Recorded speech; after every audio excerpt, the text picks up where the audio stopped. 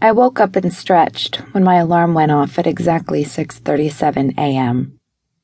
School would start at 7:45, and I needed 45 minutes to get ready, 7 minutes for breakfast, and 5 minutes to get to school, leaving me with 11 minutes before class started. Just enough time to casually flirt with Aidan Reynolds on my way to trigonometry. I stood up and checked my appearance in the full-length mirror on the back of my bedroom door. I was checking for blotchy skin, or worse, pimples. After careful scrutiny, I nodded in satisfaction. It was a game day, and the last thing I needed was a huge zit on my chin. Today will be a great day. I, Colby Blanchard, will execute all of my dance routine perfectly. I will ace my trig exam, and I will get Aidan to ask me to homecoming.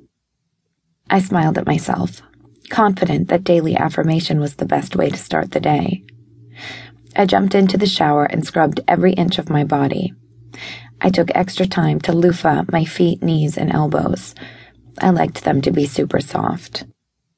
After drying off, I was carefully detangling my hair. Why was I cursed with such superfine hair? When my mom knocked on the bathroom door.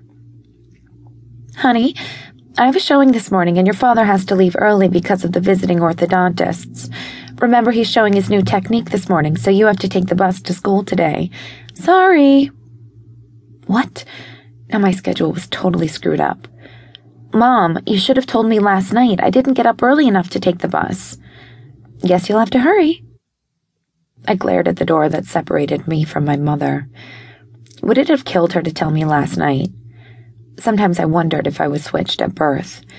The daughter of a real estate agent and an orthodontist was hardly the kind of stock I felt would mold me into all that I could be. I loved my parents, but I wanted much more out of life than selling homes and straightening teeth. I decided to wear my long hair back in a French braid and tie it off with scrunchies in gold and purple to maximize my school spirit. Since it was a game day, I already had my cheerleading outfit ready. How could I shave another couple of minutes off my morning?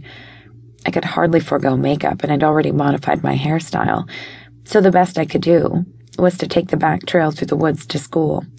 It was much faster than taking the bus, and really, how many 16-year-olds rode the bus?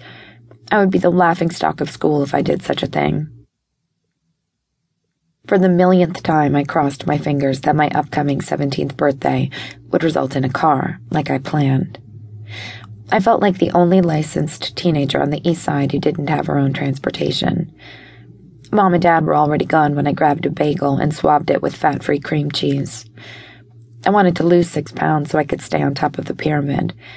I'd overheard Allison talking about a weight check so she could take my place. That was so not gonna happen. I wasn't about to let her squeeze me out of my spot. I simply switched to diet soda and cut down on my meals.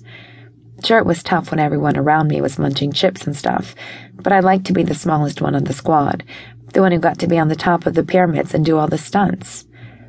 I checked my watch and slowed down a bit. I was 5 minutes ahead of schedule.